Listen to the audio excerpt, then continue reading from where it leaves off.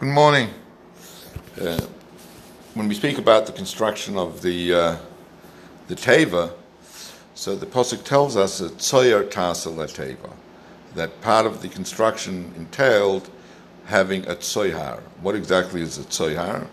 So Rashi brings two opinions: either a window or a stone, an even teva hameir lehem, that this stone, from the stone, it would lighten up the teva.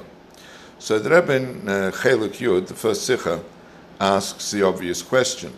We know that the teva had 3 floors and had compartments and so on and so forth. How could one window or one stone shed light and give enough light for the whole teva? So the Rebbe answers and he says that obviously the Torah does not share with us the full instructions that were given to Noach. For example, nowhere is there a mention that there was a covering or a roof for the teva. Now, obviously, there was one.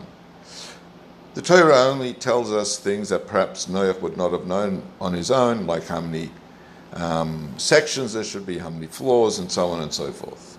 Now, obviously, Noach was well aware, once he was instructed there's going to be floors, there's going to be compartments, that he needs to ensure there's going to be light there. He also knew that during the times of the flood, the sun and the moon and the stars would not function. So there's not really much point having a window if there is no light from the outside that could be drawn within.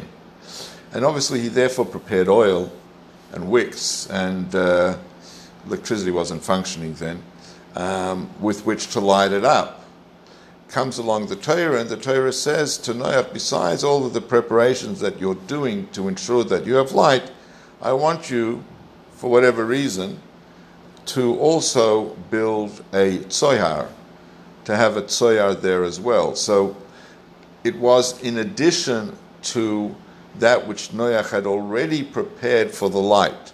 So the question is, how could one small window or large window, whatever size that it was, be sufficient light? The answer is, you're right, it isn't.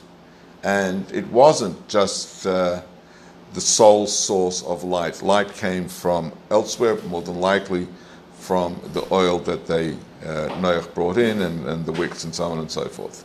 Have a wonderful day.